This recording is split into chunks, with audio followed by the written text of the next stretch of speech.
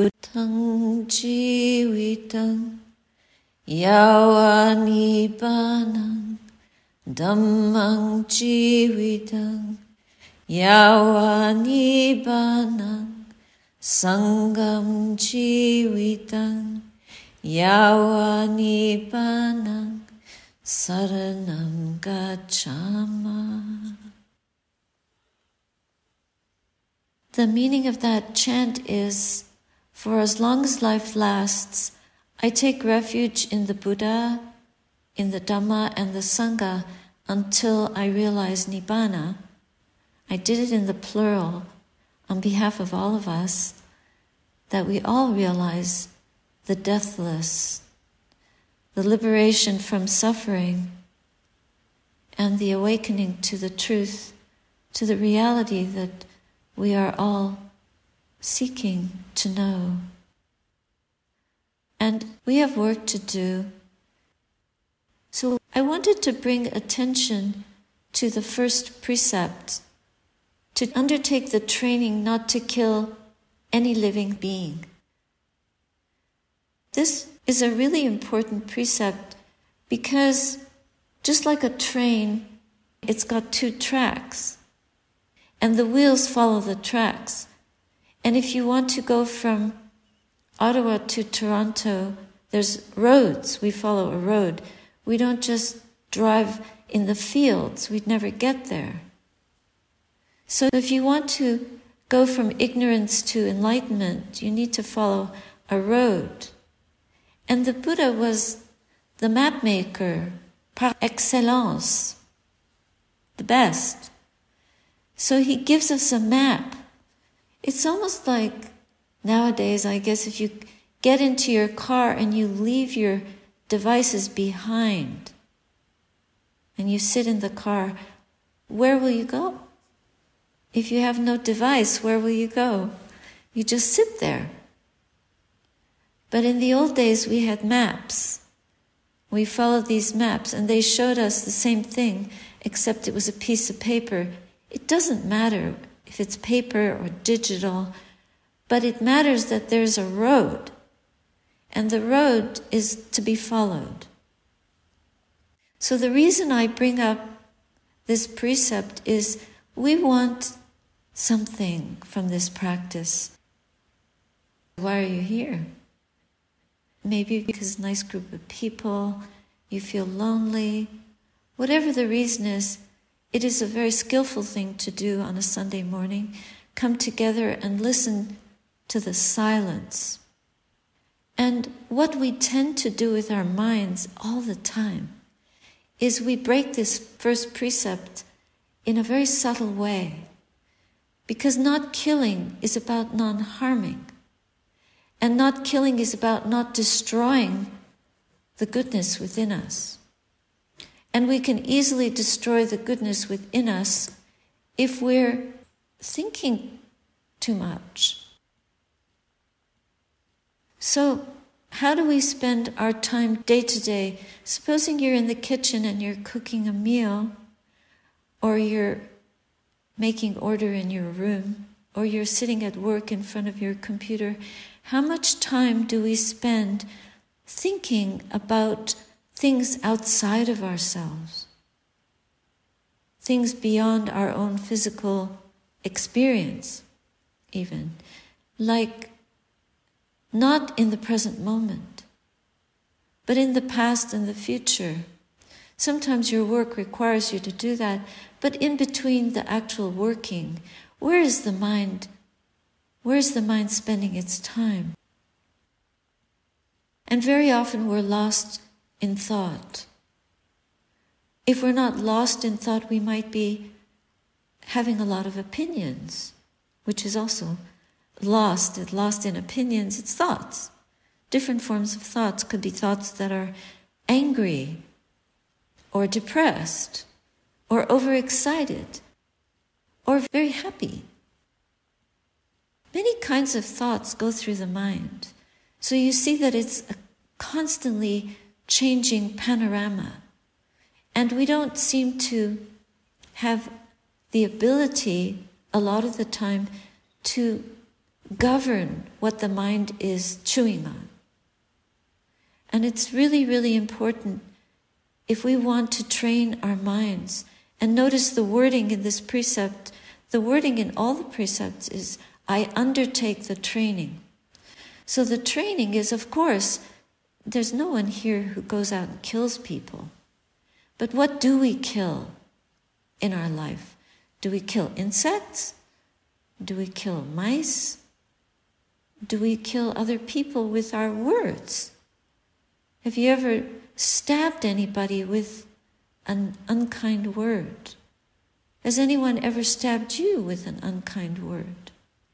So these are things that we need to pay attention to. It's not the coarse killing, although that should definitely be avoided, but look in a more subtle way at how much our anger, resentment, our grief, our disappointment, our expectations, how much we kill the present moment by being caught up in unskillful mind states. We may not know they're unskillful, but that's really important, that we learn how to bring mindfulness to the mind, to see what the contents of consciousness actually are, and monitor that, monitor it well. Do you remember being in school as a kid and there were monitors in the school? And we'd be playing and they would monitor to make sure we didn't rough each other up too much or leave the school grounds or whatever. I don't know what monitors do nowadays, if there are even monitors around. Kids seem to have a lot of freedom and a lot of rights. But the training is not really about that. It's really about monitoring ourselves, monitoring our own conduct, our own speech, and our own mental activities. So we start by taking these 5 precepts. The first precept, it has to be strict. If it's not strict, we're going to get away with a lot. But it doesn't help us to not have a tight ship. If we want our ship to float, if we really want the deathless, we have to be very, very alert to how we're conducting ourselves. And you know, the monitor is like a conductor of an orchestra or a conductor of a bus. Is to keep everyone quiet and in their seats. And the orchestra is to keep the harmony of all the instruments. The conductor is up there making sure everybody's on key, in tune, in rhythm, in the right place in the piece they're playing. It takes a lot of coordination. So mindfulness is about coordinating our attention in the present moment on every act that we're conducting, not only physically, but with our lips and also with the mind. And the mind, of course, mano pubangama dhamma. Mana is the mind, the condition of our mind. That's behind all our thinking. So we have to look what state of mind we're in. We're very caught up with the weather. Everybody wants to know what the weather is, what it's going to be, how it's going to be. Will it be sunny? Will it be rainy? Will it be snowy? Will it be ice? But the weather of the mind is a neglected field, and it's much more important for us to be mindful of our internal weather, because if we can monitor the weather in the mind, as soon as we notice the weather going gray, we actually have recourse. We have the ability to restrain, to refrain, to conduct, to organize our conduct so that we don't harm anyone, so that we refrain from lashing out in the body, and probably most of us are good at that. But what about speech? And what about our thoughts? How many times a day do we veer off course because somebody has given us a look that we don't like, or we've been mistreated, unkind words, or we're feeling hot about a particular situation and we lash out, we lose our cool, lose our temper, or lose our ability to refrain from sending a sarcastic remark. And if this doesn't happen, great, then you're on track. Then you know the harmony, you're in harmony in the concerto of your life. You're on key, you're on the course. And Nibbana is there to be known and seen. You're leaning in that direction. That's so beautiful. That's to be cherished and treasured, to be followed and furthered, to commit to that. And commitment means that we watch carefully how our new conduct arises and to make sure that we're conducting it in the right direction, a good direction, wholesomeness, gentleness, kindness, compassion, rejoicing for the goodness that others now have, and helping those that need our help as much as we can, helping ourselves. So I talked about forgiveness a lot yesterday. So I've given a few reflections, and I'd like to invite you to ask questions, please. My question, Ayya, it's about fear. When we have an illness or we're diagnosed with something very serious or anything that brings up fear, chronic disease or being diagnosed with cancer, how does one deal with fear, not only in their formal practice, but also in their everyday life? It's a good question.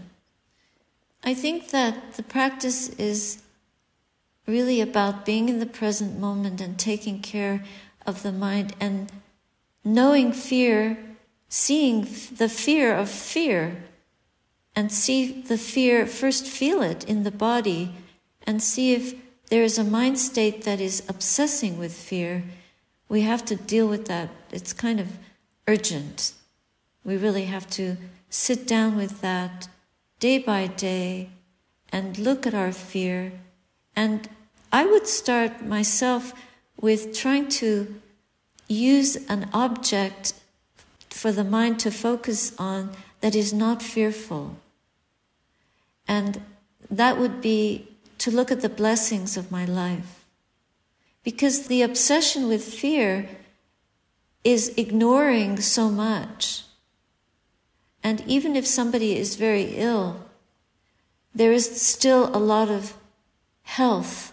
If you meditate and reflect, the mind is able to look at fear and see this as an impermanent arising. Fear is not solid. It's not like there's a monster sitting in the room. And even if it's an illness, we are impermanent beings, but we should start with looking at the impermanence of the fear in the mind. I've known many people who have died from terrible illnesses, and I've sat with them through their death, and they have not been afraid. So first we have to know that we're on a path, and there is a practice, and there is an ability for the mind to go to a place of non-fear. We have to trust that. We have to develop the trust. So we take refuge in the Dhamma, take refuge in the practice, and realize the blessings that we still have. We have the ability to reflect, to meditate. We have spiritual friends, we have kindness around us, there are medicines, and we will receive help. And the help that we receive will strengthen us to be able to deal with the mind and bring the mind to a place of peace with whatever condition we're in. If that's a kind of reflection that one can do, it's helpful. A second level of reflection is to sit with fear as the mental object and look fear squarely in the moment in the mind's eye and feel it. Experience fear as a physical embodiment. What is it actually? What is fear? Fear is actually a mind moment. And there's a lot of me and mind. It's like, I'm afraid. But who is this? Who is feeling the fear? We're trying to break fear down into an empty phenomena in the mind, arising and ceasing moment by moment, and being picked up and clung to as something solid, and something that prevents us from being with our condition. All of us are in the waiting room. We're all bound for death. This is not something new. And actually, when we get this kind of sickness that can be predicted, sometimes it's a wake-up call. Not everybody just passes away from their sickness, but people wake up more and more because their time is shorter. We do spend a lot of time in our lives being occupied with things, so we don't investigate the Four Noble Truths. The truth of suffering is that all of us are bound for death. But who are we who dies? If we're full of fear, then we're already dead. Because fear is a condition of the mind, is very blinding. So we want to wake up to the reality of the present moment, which is really to see the impermanence of the fear thought or the fear feeling. Is it tension? Is there a tightness in the body? Can we be present for that feeling and let it go? Just as a feeling, to let it go and see the ending of it in the body. See it as some kind of substratum discomfort. And maybe there is actually a lot of pain when one is sick, and pain, having been in lots of pain, and pain is very compelling. It's a wonderful meditation object. If we study pain and investigate pain, we will also quickly realize the impermanence of pain. And we'll begin to see that there's no one there. There is no one, no being that actually experiences the pain, but there is feeling, there is consciousness of pain, there's feeling of pain, and that also changes moment by moment. It comes to be, it lasts for a while, and then it changes into something else. This is important for us to study. Rather than being caught up in thinking about fear and thinking about the future and about the past and all the concepts around fear, this just feeds it so that fear becomes a tyrant and it makes the mind stiff, concrete, unwieldy, and unworkable. But the awakening to the truth is by being in the present moment and allowing the mind to be studied and understood more and more deeply as a center, a point where phenomena are gathering and circling, arising and ceasing. There's no stillness in the body itself, and there is no stillness in the thinking mind. But that's exactly the point, because there's nothing solid in there. There is no fear solidity. We make it solid through our thoughts. And if we can get an insight into that, then we'll start to discover more and more the center point, the knowing, the awareness of that fear arising and ceasing, the awareness of that conscious mind arising and ceasing, knowing the fear. Even that is impermanent. But we can stay with it, and keep it as empty as possible so that there is nothing to cling to, not even the fear. If we have no real fear to cling to, what do we cling to? Nothing. That's the whole point. We can stop clinging. When we can stop clinging for one moment, we teach ourselves how to stop clinging. If we can stop clinging for a few moments, then not only do we stop clinging, but we start to enjoy the fact that we cannot cling. And the mind becomes bright. It starts to have a brightness in it that is not clinging to anything, including life. Because the whole concept of life is just that, it's a belief. But there is no one or nothing that is alive except the awareness of that thought. That's it, and then it's gone. There's no solidity to hang on to, but we believe in our fear. And because we believe in it, it takes hold, it takes over, and we become a slave to it. Then we're really sick. We're more sick with fear than with cancer or with Parkinson's or whatever it is. But the sickness with fear can be cured, and the sickness of the body is incurable sometimes. But in the end, the body is not curable. The beauty of the Dhamma is that our true sickness and our true prison can be vanquished and destroyed. And that will be our freedom, because we will no longer be a slave to the deluded mind, to its ignorance. But we will be aware of the Dhamma, and that will give us true life, true freedom, true joy, and the peace that we're hungry for. What more could we possibly want? There is no forever life. The most important thing we could do is wake up to the truth, even in our last breath. But we have to be competent enough to do that. So it becomes like an urgent project. It's almost a gift. If we look at knowing that we're going to have this much time to work and practice and free the mind from its delusion, then we get busy with that.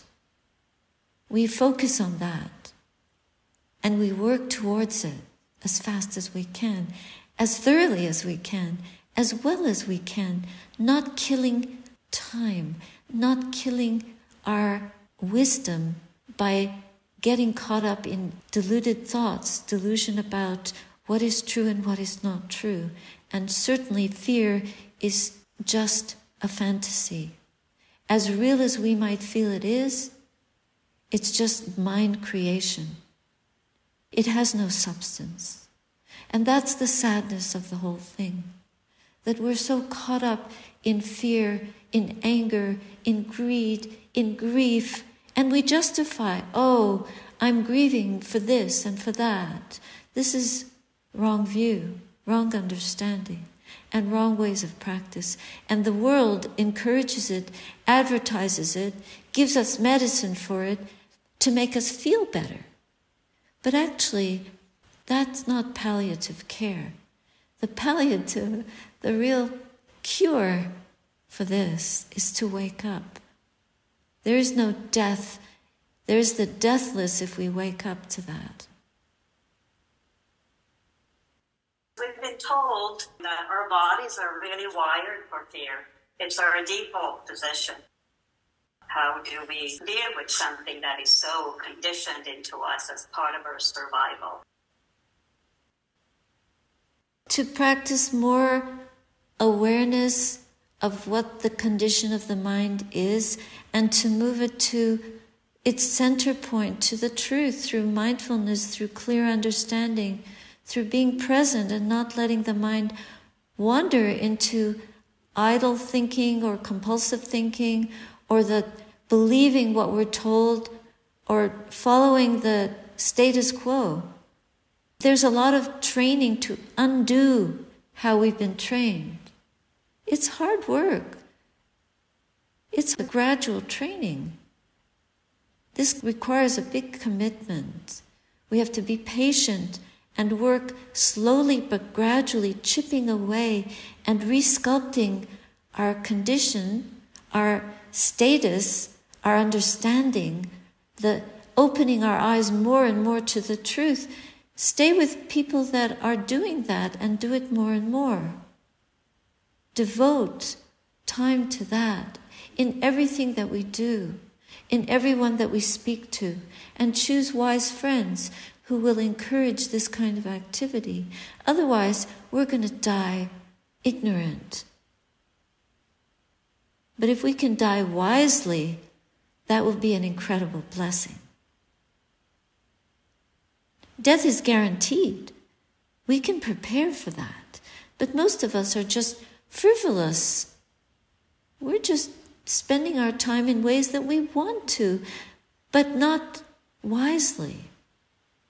And this is an illumined wisdom. It's not just worldly wisdom will tell you to go sit by the beach.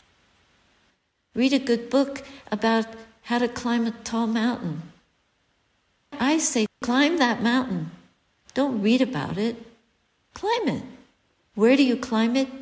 In here, in your heart. Where else? We need cleats.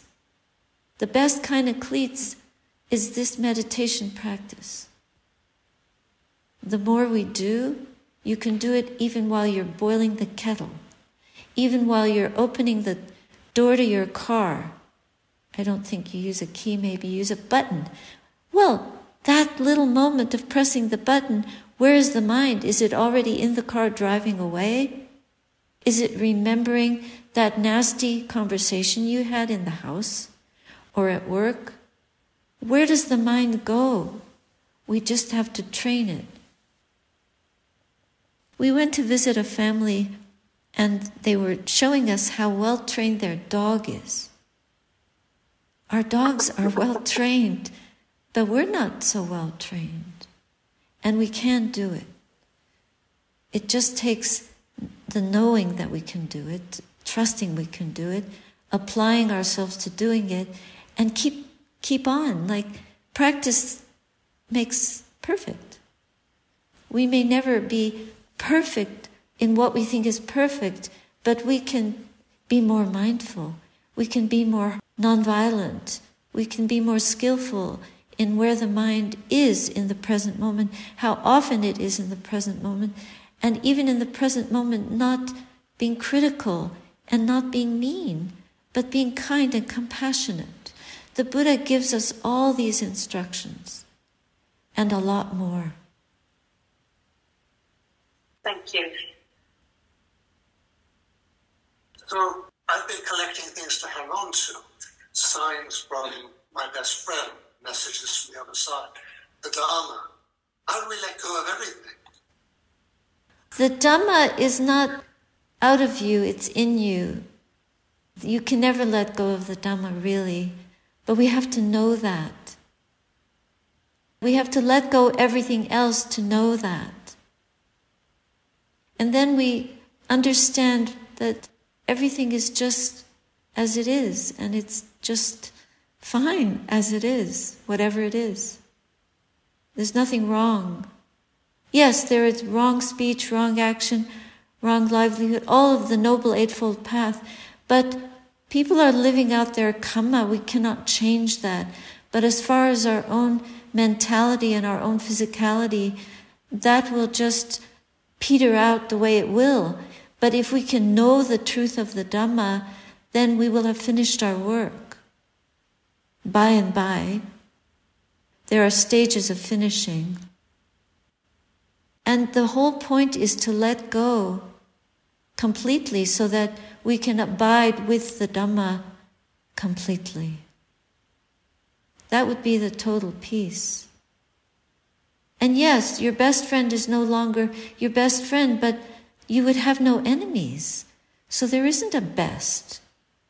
It's just you would have unconditional love for all beings. Unconditional compassion for every being. Even a scorpion. That little scorpion has a mom that thinks it's the best creature in the world. And we would have unconditional peace. There would be nothing in this world, the changing of which, the diminishing of which, would bring disturbance to our mental peace. What a wonderful thing. And if we can know that, a great blessing for the world. So we wish that for ourselves, and this practice will help us get that. So don't cling too hard to whatever you're clinging, but stay true to the Dhamma.